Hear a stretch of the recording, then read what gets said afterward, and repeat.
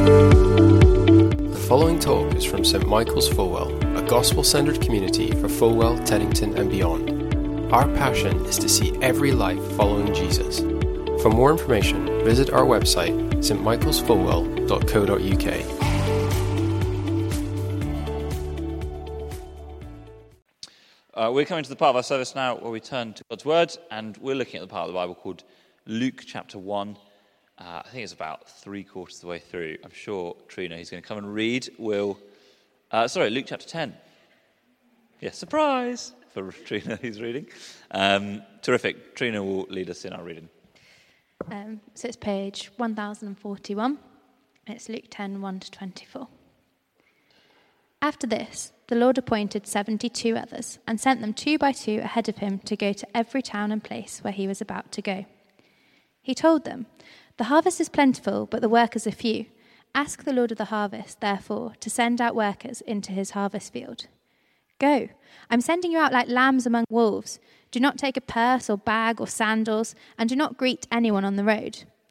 When you enter a house, first say, 'Peace to this house.' If someone who promotes peace is there, your peace will rest on them. If not, it will return to you. Stay there, eating and drinking whatever they give you, for the worker deserves his wages. Do not move around from house to house. When you enter a town and are welcomed, eat what is offered to you.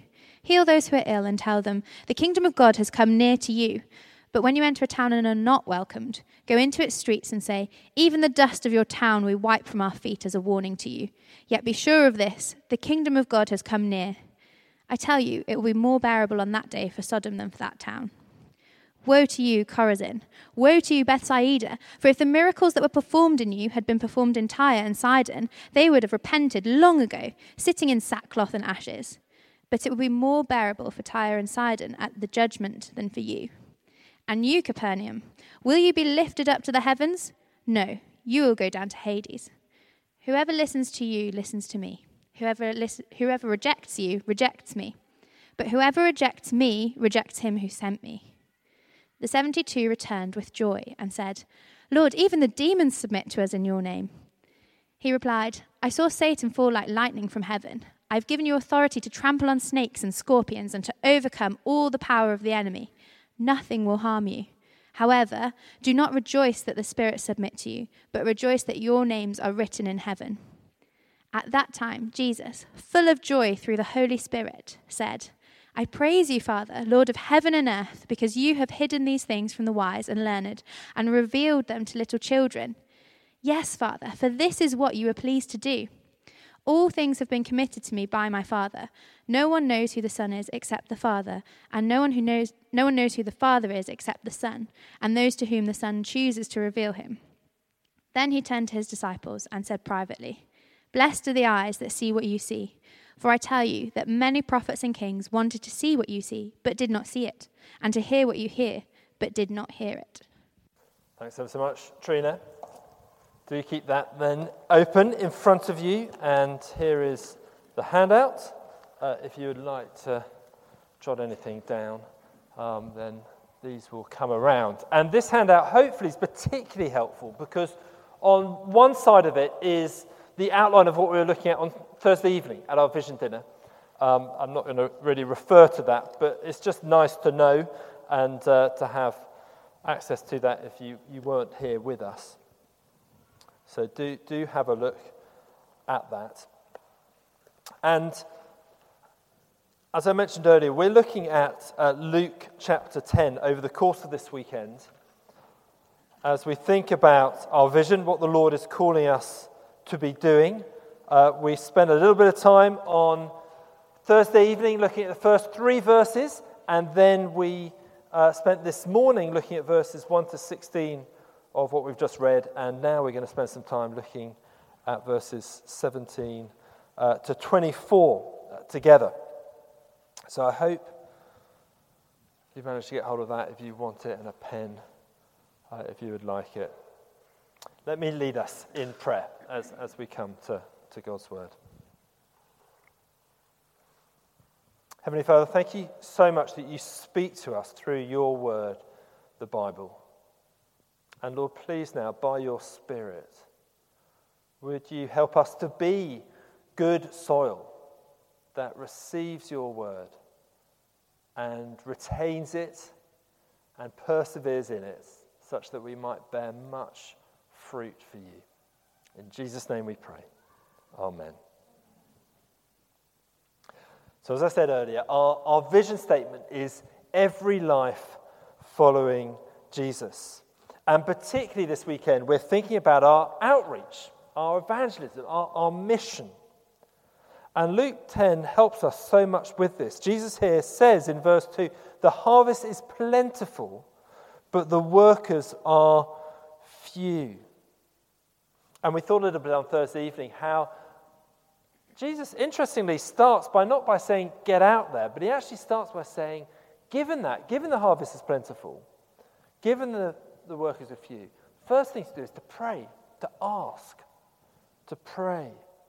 And then we're to trust because it's his harvest field. He's the Lord of the harvest. And then we're to go.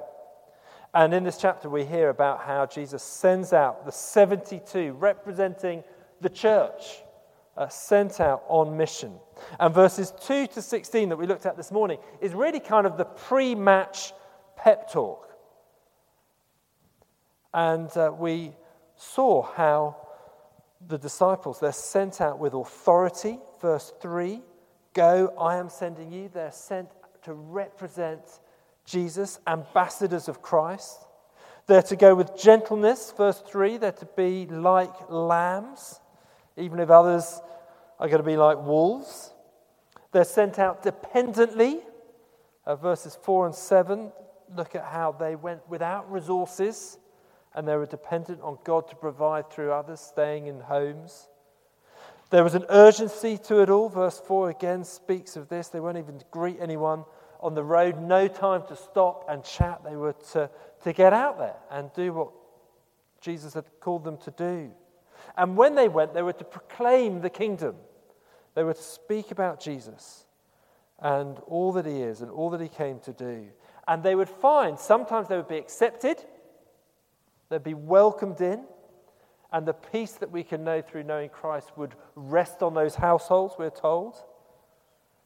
But also sometimes they'd be rejected.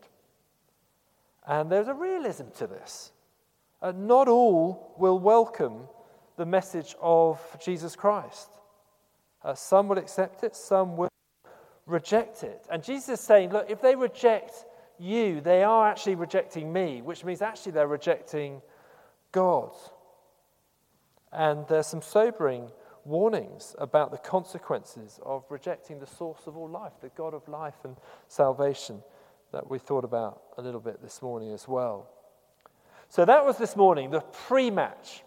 And then sort of verse 16, it's as though they get sent out. And then verse 17, we pick it up when they're back as it were in the dressing room. We thought about it's a little bit like one of those sports documentaries, behind the scenes, and you see what's being said in the dressing room, but you don't actually watch the match itself, the pre-match talk and then the post-match analysis. And we're now into the post-match analysis. And actually both of these sections I think are really helpful for us in our day and age, but especially when we lack confidence in the mission that God has given to the church. It's very easy for Christians to think in a society that is very secular. It's very easy to think, is all this stuff really true? In a society that's often quite hostile towards some Christian beliefs, we might be thinking, well, is this all good? And when we long to see people coming to know Jesus as their Lord and Saviour, and that seems to be slow work, sometimes we can just think, well, does this even work? And that first section that we looked at this morning was a real reminder of the authority that we have. We go on behalf of our Creator and our Redeemer, and that we should go out with confidence, a humble confidence, a gentle, dependent confidence, but a right confidence nonetheless in the one who sent us. This section now, from verses 17 to 24, is brilliant for us if we're struggling with joy. Joy in the mission that God has given us. It might be you hear the word evangelism and you just think burden, duty, help. I just don't enjoy it. I feel guilty about it. There are just too many ups, too many downs. It's too much of a roller coaster road. Perhaps more downs. We think of disappointments, people who we hope were going to put their trust in Jesus, and turns out they don't. And so these words of Jesus, which really talk about joy, I think are really important for us. And it's titled Returning with Joy. So sent with authority this morning, now returning with joy. And really two simple titles for us to think about. Where can we best find joy is the first one. And then where does Jesus find his joy is the second. First, let's think particularly about this. Where can we best find joy? Let me read from verse 17. Have a look at that. The 72 returned with joy and said, Lord, even the demons submit to us in your name. Even the demons submit to them. And you can imagine their excitement. They've gone out. Amazing things have happened. Presumably, Jesus has given them the power to exorcise demons as he was doing. An expression of his defeat over evil. And it's all very exciting and a sign that God's kingdom is coming, and that it's coming through the ministry of Jesus, sending out his disciples. Now, I think in our day and age, this looks a little bit different with the other side of Jesus' death and resurrection, the ultimate place where evil was defeated. And that's not to say that God doesn't still give authority to his people to exorcise demons. But there's a wider point here. And the wider point is that whenever the gospel is preached and people come to Christ, then the devil loses his power and he loses a battle. And that's a great cause for rejoicing.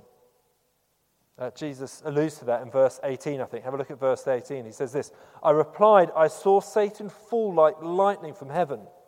I have given you authority to trample on snakes and scorpions and to overcome all the power of the enemy. Nothing will harm you. Satan is ultimately, he's defeated on the cross. But also when we proclaim the kingdom of God and people respond with faith, the enemy is overcome and will not harm God's people. If we're in Christ, we cannot be harmed. And that is a cause of great joy. Many here will have experienced the joy of knowing someone who's come to faith. Think back, maybe if you were here, to the wonderful Sunday we had in January, Confirmation Sunday and Baptism Sunday at the start of the year. About 11 people that day were professing faith in Jesus Christ. There we go, Lily, there you are, being baptized, getting very wet. There's Jack. It was a fantastic day, a wonderful, joyful day. For many people, it's their favourite service of the year. And it is so wonderful, isn't it? There's nothing quite like a baptism to bring joy. And the confirmations were really brilliant as well. It was wonderful. And maybe you've had those experiences as well. People you love, you care for, friends becoming Christians, family becoming Christians. And it's fabulous. It's wonderful on lots of levels as well. It's not just that moment when people become Christians, but also just seeing people you care and love for grow in faith is so joyful. It's such a wonderful thing. And maybe if you're involved in running a Sunday school class or a Bible study group or something like that, and those you're teaching just get it, and you see people grow in that moment. And it's so joyful. It is a really exciting thing. And maybe it's just having an encouraging chat with a brother or sister in Christ. Maybe they're facing a really tough time, And you hear of their testimony of just trust in Jesus through this time. I was very struck just a few days ago hearing from someone who has just been diagnosed with cancer. And the way they were speaking was being very real about that reality, but also about their trust in Jesus in it. And with all the sadness, there is something joyful, something to be thankful for in there as well. But for all that, for all the joys there are in ministry and seeing God's work in people's life, Jesus is actually giving something of a warning here to his disciples. Verse 20, he says this, "However, do not rejoice that the spirits submit to you, but rejoice that your names are written in heaven." However, do not rejoice that the spirits submit to you, but rejoice that your names are written in heaven. The thing is, ministry, outreach, evangelism, it is a roller coaster. As Jesus said earlier, some will accept, some will reject. There'll be times where we go well, times when people we're ministering to go not so well. They're great highs, they're great lows. Life is full of highs and lows. And so whilst it's good, of course, to take joy in those things and seeing God's kingdom grow and his Spirit at work in the lives of others, we need to root our joy, Jesus is saying, in something deeper, something untouchable, something that will never change. And that thing, Jesus says, is our salvation. It's in our salvation. He said, "Rejoice that your names are written in heaven." If we want to know a joy that will never be diminished, we need to know the joy of our own relationship with God. You might be familiar with the expression, if your name's not down, you're not coming in. Come across that? People come across that? So the idea is if you're sort of going to a nightclub or something like that, and the bouncer says, if your name's not down, you're not coming in. And I don't know if you know that experience of apprehension of, is my name down for this list? We went to a concert as a family a few months ago, and someone had kindly put some tickets with our names on them at the ticket office. And there's just that moment where you go to the ticket office and you think, is my name really there? Is this really going to happen? Am I going to be turned away or not? Thankfully, they were there. We were happy. But for a Christian, there is an amazing security in knowing that our names are written in heaven. And there's a sense of permanence to that. They're down in permanent ink. And this represents our relationship with God through Jesus that will never change. We are adopted children. If we're putting our trust in Jesus, we're adopted children of a heavenly Father who loves us and cares for us and will meet all our needs, no matter what happens. In all the ups and downs of life, this won't change. There's that wonderful passage you might remember at the end of Romans chapter 8 that says that nothing can separate us from the love of Christ. And so it's a cause of deep joy to know that. Not a sort of superficial joy, but deep down in our bones. And the thing is, in life, I keep seeking joy in things that are temporary.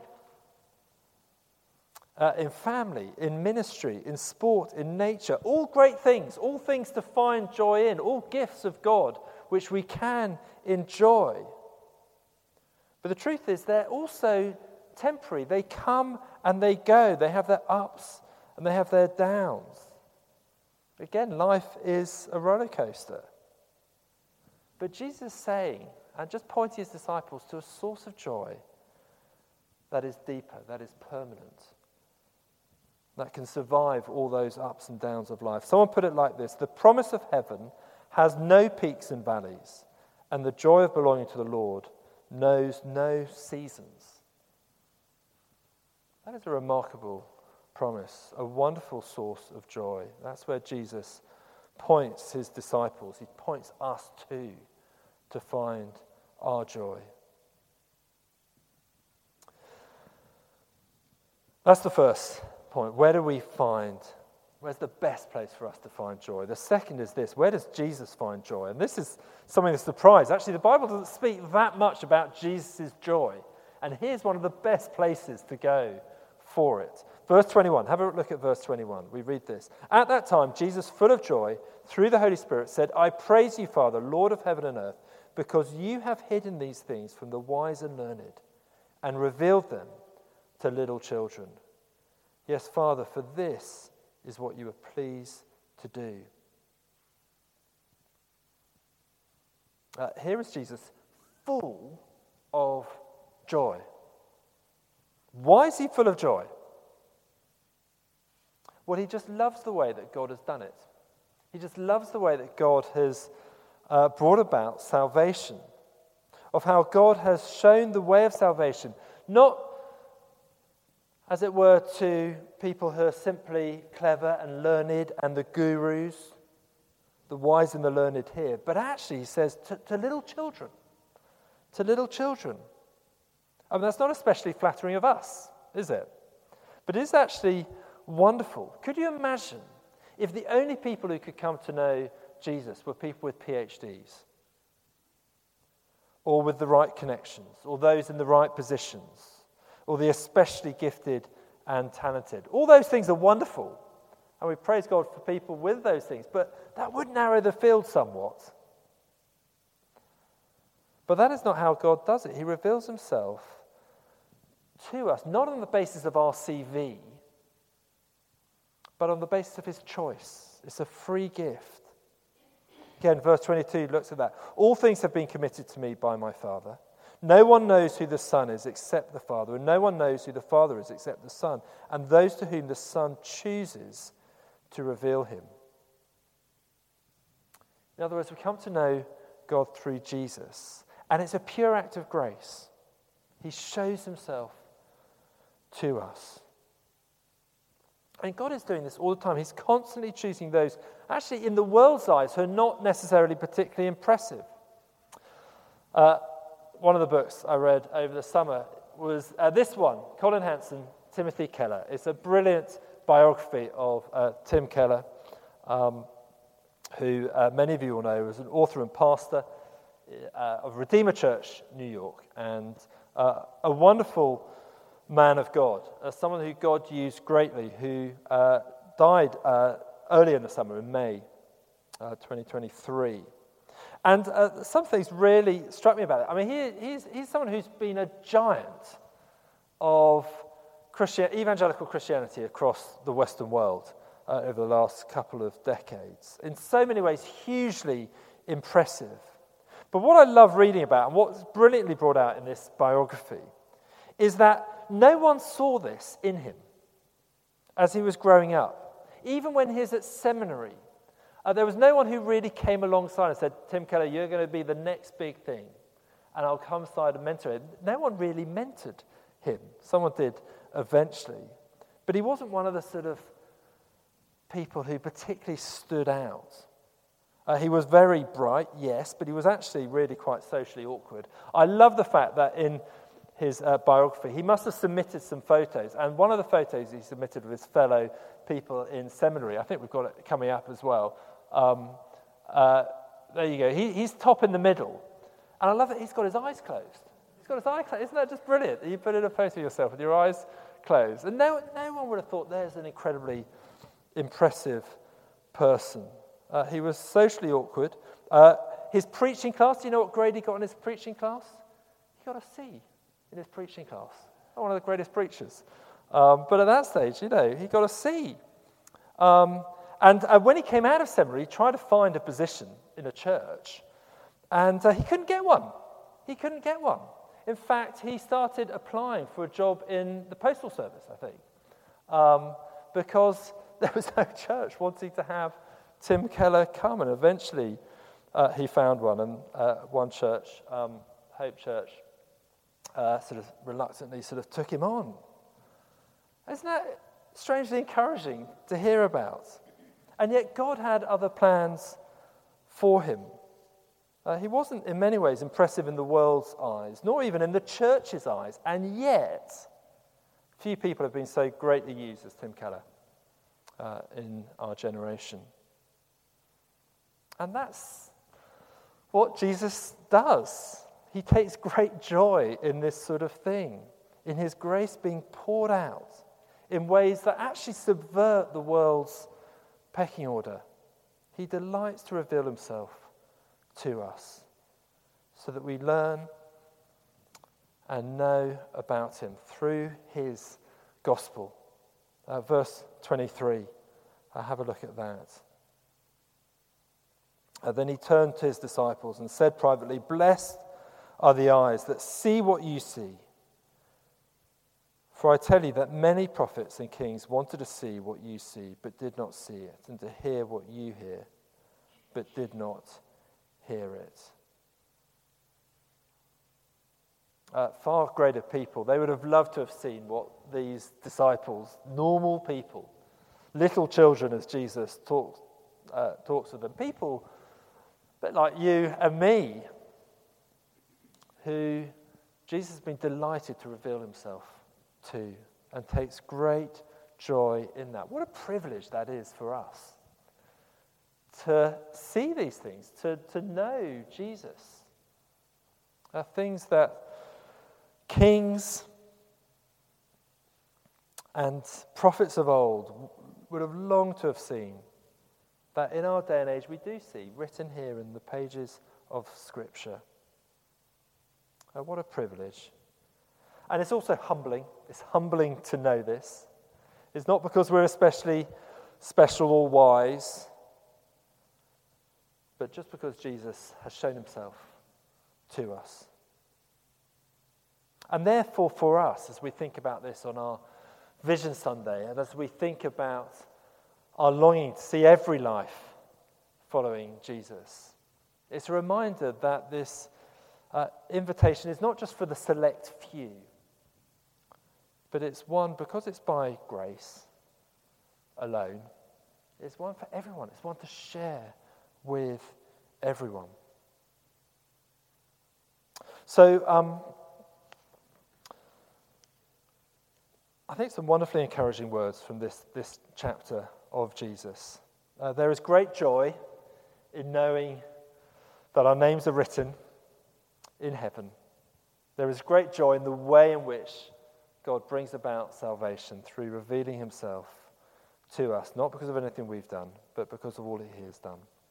And we're going to remind ourselves together of that now as we're going to share bread and wine, which will take us right to the heart of the message of Jesus, of his death and of his resurrection, the way that he came to die in our place, that our sins can be forgiven, that he rose again to new life, and that we can know that new life in him.